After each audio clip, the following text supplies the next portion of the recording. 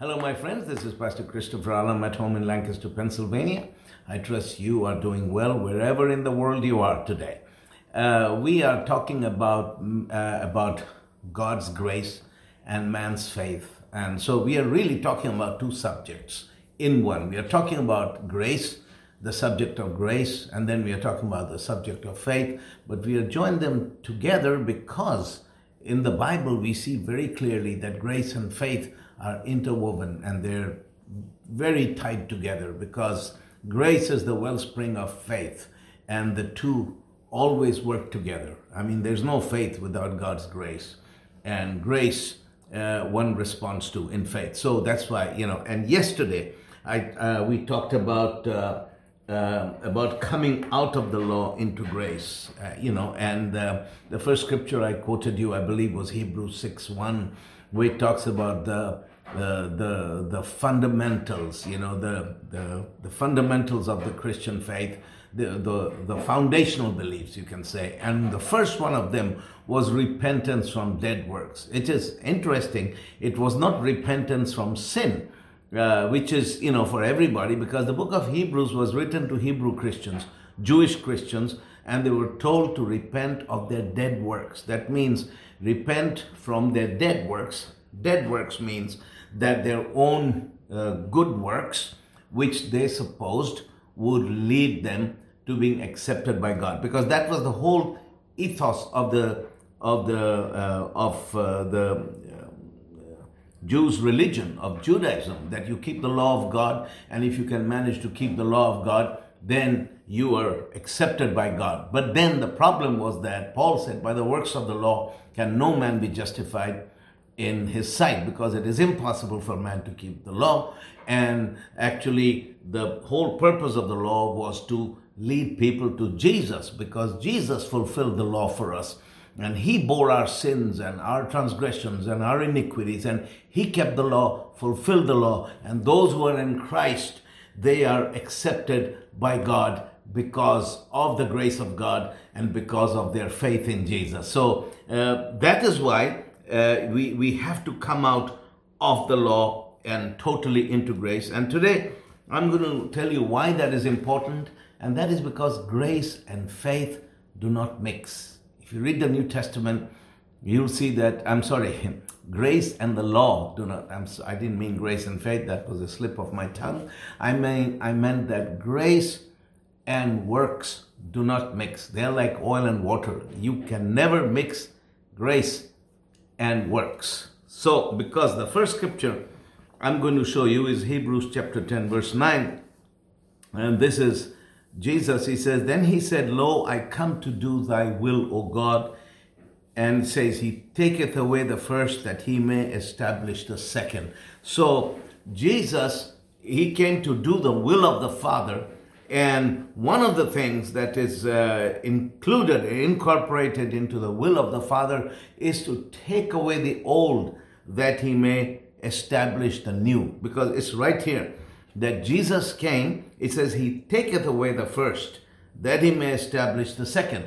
That means he takes the old away and he brings in the new. And so there is, you cannot really, live in the new and then you incorporate into it pieces of the old. What I mean by that, you cannot say, well, I'm saved by grace, but now I've got to keep some of the laws of Moses in order to be accepted by God. You cannot mix the old and the new, because Jesus, it says, he himself said, it says that he takes away the first that he might establish the second. He came to take away the old in order to establish the new. Now, in Romans 11, verse 6, and it says, these are the words of the Apostle Paul, and if by grace, then it is no more of works. Otherwise, grace is no more grace. But if it be of works, then it is no more grace. Otherwise, work is no more work. In other words, he makes a very, very clear demarcation between the grace of God and the works of man. Because you see, the works of man, people do their good works, keeping the law of Moses, in order to be accepted by God. Grace has the same motive, in that to make us accepted by God. but they are opposite, and there's no similarity between them. But the striking thing is that grace actually leads us to being accepted by God, because grace is actually the imputation of the finished work of Christ into our lives. So when we give our lives to Jesus, everything that Jesus did in his death, in his life, in his death and his resurrection is counted into our account. And because our lives are hidden in Christ, we are accepted in Christ as being righteous. We are righteous because of Christ and in Christ. Now, grace gives us that, but works can never lead to righteousness, because works are the works of man's flesh, man's imperfect flesh, and every effort that man makes with his own flesh is doomed to failure. So that's why Paul makes a very, if you read the New Testament, the demarcation is very, very clear. And he says, because it says in Romans 11:6, and if it be by grace, then it is no more of works. It's either one or the other. If it is by grace, then it is no more of works. Otherwise, grace is no more grace. That means that if you have grace, and the moment you inject works into it, then grace is no longer grace. The very essence of grace is that it excludes all works, because the moment you bring human effort into it, it ceases to be grace. So there is no grace that is 99% grace and 1% works. It doesn't work that way. Grace has to be total, pure, 100% grace, because the moment you bring works into it, is no longer grace. So that's why it says, if it be by grace, then it is no more of works, because then grace is no more grace. And the other way around is also true. The opposite is also true. But if it be by works, then it is no more grace. Otherwise, work is no more work. So if you want to attain salvation by works, then you are beholden to the whole law. In fact, the Bible does say that if you begin to go in the direction of the law and say that, well, I will do these practices from the Old Testament, and because these are pleasing to God, I'll be accepted by God, then you're really, really out on your own, because then you exclude yourself from the grace of God, because works will not allow any grace in it. Galatians chapter 5 verse 4, this is very interesting, because the book of Galatians is written by Paul to, there was a time when the Christians in Galatia were largely Jewish believers, and there were Judaizers who had crept in, who were trying to influence them. And the Judaizers, what they were saying is this, that, okay, you are saved by grace and you are in Christ, but after you're saved by grace, in order to please God, you have to keep the law. You have to be circumcised, and you have to keep these certain elements of the Jewish law. You got to do this, you got to do this, you got to do this. And those people are the Judaizers. So Paul, if you keep that in mind, that Paul was writing to the Galatian church who were being kind of, because the Judaizers were getting in there and bringing their doctrines, their false doctrines into the Galatian church. If you understand that, then you'll understand why he says things like this, because in Galatians 5 verse 4, it says, Christ is become of no effect unto you. Whosoever of you are justified by the law, you are fallen from grace. What does that mean? That means that if you find your justification in the law, or if you look for your acceptance by God in the law, it says you are fallen from grace and Christ is of no effect in your life.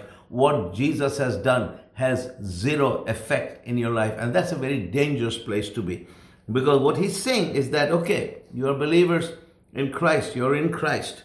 That's great. But the moment you bring things from the Old Testament laws into your life and into your beliefs, into your practices, and people do that even these days. Some people think it enhances their Christian experience if they do a Jewish style, whatever, ceremony, and or they keep certain feasts and all that. He said, you see, All those things are in the law. And the moment you find your justification, your acceptance by God in those things, it says that you are fallen from grace. It's right here, Galatians 5:4. So I tell people it's very, very dangerous to get involved with the law, to even go out there. That's why I don't even touch it. I find my freedom totally in Jesus Christ, and that's the gospel. Jesus Christ died for me, and I'm accepted by God, and that's it. So, because it says here, because the moment you go in there, it says you are fallen from grace. Now, interestingly, that expression fallen from grace is used by the media, by the secular media who don't understand Christianity. Whenever they report on whenever they report on a preacher who has fallen into sin or fallen into adultery or done something bad, then they say, oh, Reverend so-and-so is fallen from grace. Now, listen, sinning is not falling from grace. Falling from grace is actually when you put your trust in the law and you put your trust in your own self-righteousness to be accepted by God. That means you put your trust in the observances of some of the laws of Moses. He says that's when you're fallen from grace. Fallen from grace means not to sin, but it means to fall from grace. And it is very dangerous because, you see, the whole concept of the law is that, in the 5 books of Moses, is that this is the law, and the law is the whole law. You got to keep the whole law. It's not a smorgasbord where you walk down the buffet line and you pick up the things you like. And that's what churches tend to do today. What they do is they pick up certain parts of the law, like certain shawls you wear, or you blow a shofar, and, certain things that they assume that were done in the temple. You introduce certain Jewish practices, and you use some Jewish jargon and lingo, because it's those are the things that seem to be romantic. You take those things and you incorporate them into Christian worship, but you can't do that. If you begin to tamper with the law, you got to take the whole law. You also have to do other things like stoning adulterers. What church would do that? Stoning adulterers and circumcising people and stuff like that. But we don't want to touch those things, but those are also part of the law. So it's very important that we don't even go there, because the moment you go there, you're fallen from grace, because grace and the law do not mix. Now, here's the other thing, is that if you take a piece of paper and make 2 columns and just look through the scripture and you look for synonyms and antonyms, you'll see if you make the column of grace, the words that go hand in hand with grace are faith, spirit, life. If you look to the scriptures, the words that are used in connection with the word grace, they are words like faith, spirit, life. But then if you take the word, the law of Moses, and make another column on that piece of paper, the law, and you look for words that are linked with the law, you'll see the words like works, flesh, death. It's interesting because grace goes hand in hand with works, with words like faith, spirit, and life, and the law goes hand in hand with words like works, flesh, and death. Now, here's another difference. Grace deals with the heart of man. The law deals with the flesh of man. The law deals with man's outward fleshly behavior. That's why the legalism is very easy to police. That's why many churches, they love legalism, because it's very easy to put those rules down. Now, there are certain written rules, but there's a lot of unwritten rules. There's just some things that are not written anywhere, but it gets around, it's accepted by all, that these are things you just don't do. And there's no, people talk about, a lot of different things where it's not written on any paper, but it's somewhere out there. It exists in cyberspace, So everyone is supposed to know these are things you don't do. And it all has to do with the flesh of man, because the flesh of man is easy to police. You have a rule, anyone who breaks the law, well, he's guilty. And that's what the law is all about. But grace deals with the heart of man. Grace deals with the heart of man. And I can give you many, many, many examples. And let me give you one example. There was this guy in Sweden years ago, a new believer. I led him to the Lord, and good guy. He loved the Lord, and he was living with his girlfriend. And a lot of Swedish people do that. They don't get married, live together. So this young guy, I think he was 24, 25, living together with his girlfriend. And I told him, I used to spend a lot of time with him, doing personal Bible studies with him. And I told him, I said, listen, brother, you cannot live with your girlfriend because it is wrong. He asked me why. So I showed him from the scripture. I said, sexual relations outside of marriage is just wrong. He said, but I love her. I said, I know you love her. I said, if you want to live together with her, you get married. And I can organize that. But you can't live together like that. You can't have sex outside of marriage. And he said, okay, fine. I want to serve Jesus. So what he did was he actually moved out. He honored that because she was not saved. He said, well, she's not a Christian. I become a Christian, not her. I said, okay, but I said, you can't live with her. So what he did, he actually moved out of there. So he moved out, and then a few days later he came and he says, Pastor Christopher, I have sinned. I said, what have you done? He said, well, I went to see her and we ended up having sex. And I said, well, and he began to cry. He felt very guilty. I said, it's okay. Let's pray together. So I prayed with him and I asked him to lead. I led him in a prayer where he asked the Lord to forgive him. I said, it's okay. Don't worry. It's okay. So anyway, so he was very earnest. He was very eager. But then I would notice that every week, we met almost every day. Every week he would come back. He said, I did it again. And I had sex with her and all that. And anyway, it finally ended with I decided to go to her and spend time with her, and she gave her life to Jesus, and they got married and are living together again. But now, here's the thing. Here's a guy, he's a new believer, okay? He's a total novice. He does something that is bad.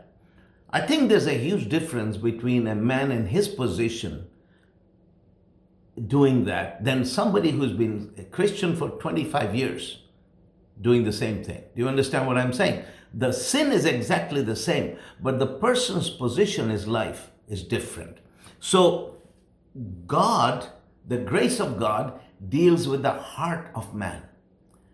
The law deals with people's flesh. Do you understand what I'm saying? What I'm saying is that, you see, you can have a person, let me give you another example. You can have a person committing adultery, and it is wrong, but he claims to be a Christian. Comes to church, he commits adultery, and it's wrong. I mean, he's been a Christian for many years. He's basically a hypocrite. He's having sex. Then he says, well, I'm forgiven, I'm okay, Jesus bore my sins, I'm righteous, I'm forgiven. But he makes it a lifestyle, doing that thing. But then you have another guy who is a new believer, who loves Jesus, who is growing in the grace of God, but he has his weaknesses, and he's growing, coming out of those things, and he's doing the same thing. But in his position, although the sin is the same, if you look at it by the law, both have committed the same sin. But if you look at by grace, you will see that God deals with the motives of the heart of man rather than his actions. Plus, he also looks at where that person is in life, and he also looks at the flow and the direction of the man's life. I mean, look, when I was a new believer, I made many, many mistakes. But if I and my leaders, they were very forgiving, because they said, you know what, brother, you are growing in God's grace. It's okay. Just leave this behind. Let's pray and let's move on together. And I grew past those things. But if I today, after 45 years as a Christian, did the same thing, it would be different. Although the infraction, the sin itself is the same, it is the heart, the motive, and my place in life, and the direction of the flow of my life that is different. So my point is that grace deals with the heart of man. God looks at man's heart, and the law deals with the flesh of man. I hope you understand what I'm trying to say. I'm not condoning adultery that it's okay for certain people. That's not what I'm saying. What I'm saying is that the way God looks at people, God looks at people, He looks at the direction and the flow of their life.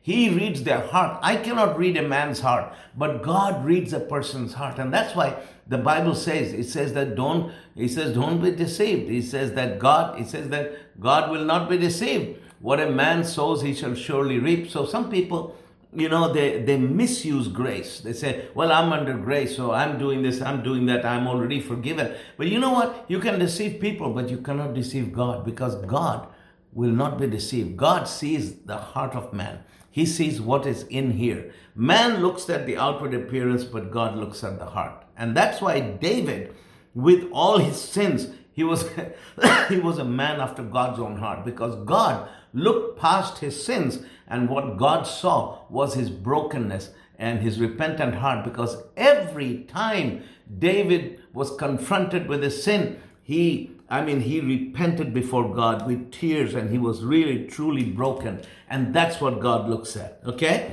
So, grace cannot mix with the law, because the law looks at the flesh of man and grace looks at the heart of man. Grace looks at what God is doing in the heart of man and how that man is yielding and surrendering to God and how God is moving him from glory to glory. And the law deals with the flesh of man. So because you can have here a cynical person who's been a Christian for 30 years, he's just using this grace thing to sin and indulge in his flesh. And the two cases are very, very different, because God reads the heart of both these people. So today's legalism, modern day, biblically, I said a few days ago, legalism is really when people are told that they are to adhere to the laws of Moses in order to be accepted by God. But there's a modern day legalism in today's church, which is a mixture of certain Old Testament laws and some man-made laws.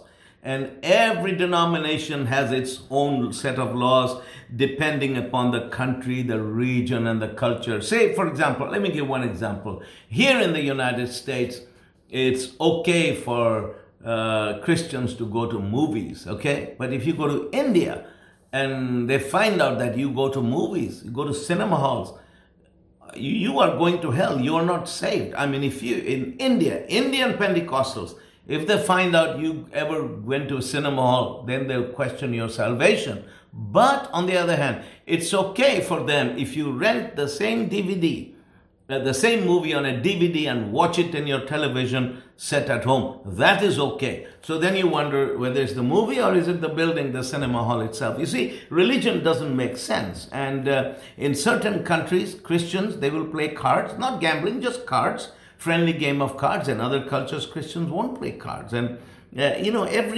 all these legalistic laws, like for example, in the United States, women can wear trousers to church. They can wear jeans. They can wear decent trousers to church. In some countries, women cannot wear trousers to church. And they'll find an Old Testament scripture to justify that. You go to a place like Pakistan, women must have their head covered in church.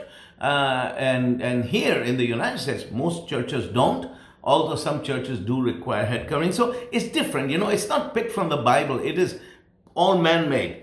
And but if you look at James 2:18 and 20, James begins to talk about the law of liberty.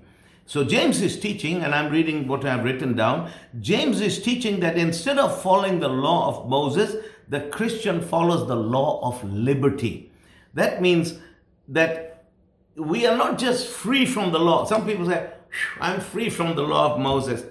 No. You are free from the law of Moses, but you are not free to do as you please, because the moment we are free from the law of Moses, we are not in a no man's land where there is no constraints, no laws. We come out of the law of Moses and we come into the royal law of love, or the law of liberty. And it's like this: the law of Moses and the law of liberty are two different things. One is written on stone. The law of Moses is written on stone and was given to Israel. The other is written on the hearts of those in the new covenant. So the law of Moses is written on stone, but the law of liberty is written on the hearts of those who are in the new covenant.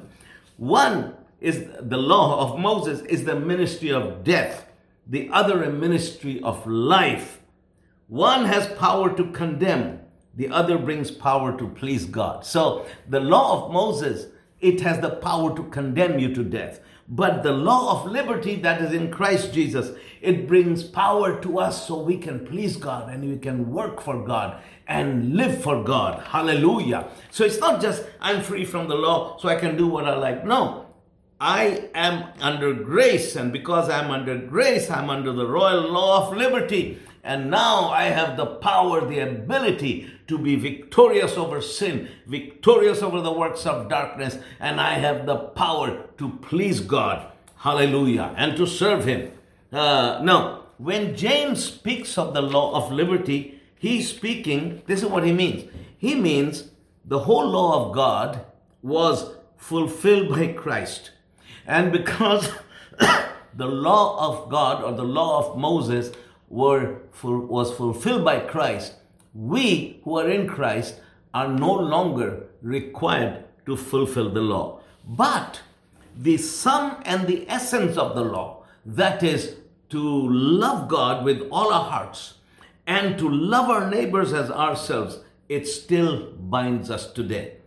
And Jesus gave this to us as His commandment. So what it means that although I'm free from the law of Moses and I'm under grace and the two don't mix, but being under grace means I'm bound to this one law, which is the royal law of liberty or the royal law of love. And that means you shall love the Lord your God with all your heart, all your soul, all your might, and you shall love your neighbor as yourself. And Jesus says, if you keep that, you have fulfilled the law and the covenants. That is what Jesus said. So that is what we are bound to.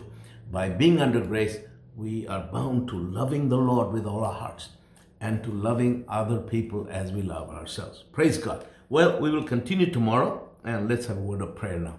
Father, in the name of Jesus, I pray for my brothers and sisters. Thank you for your hand upon each one of their lives, for your blessings upon them. I thank you, Lord Jesus, that you have borne all our sins, carried all our diseases and infirmities, and with your stripes we have been healed. I thank you for this wonderful grace that we are under, amazing grace that we are forgiven and we are set free and our lives are hidden in Christ in God. I thank you for my brothers and sisters, and Lord, continue to impart your word, your spirit to us, Father, and speak to us that we may bear much fruit for your glory in Jesus' name. Amen.